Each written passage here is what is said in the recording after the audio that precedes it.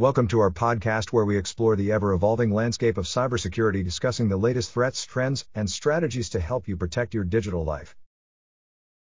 In recent developments, the Cologne police and German authorities have significantly increased security measures in response to potential threats by Islamic extremists on key religious sites, such as the Cologne Cathedral and churches in both Cologne and Vienna.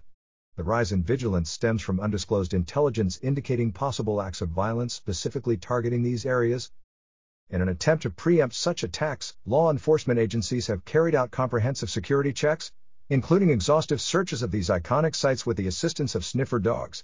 This proactive operation illustrates the authorities' particular focus on protecting sensitive locations and their larger commitment to maintain public safety and order.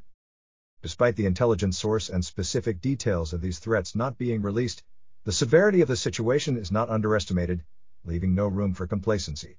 The sustained push to thwart potential harmful incidents reflects the commitment law enforcement agencies have towards safeguarding their communities. As the situation progresses, we will remain vigilant, regularly providing top coverage and updates on this developing story.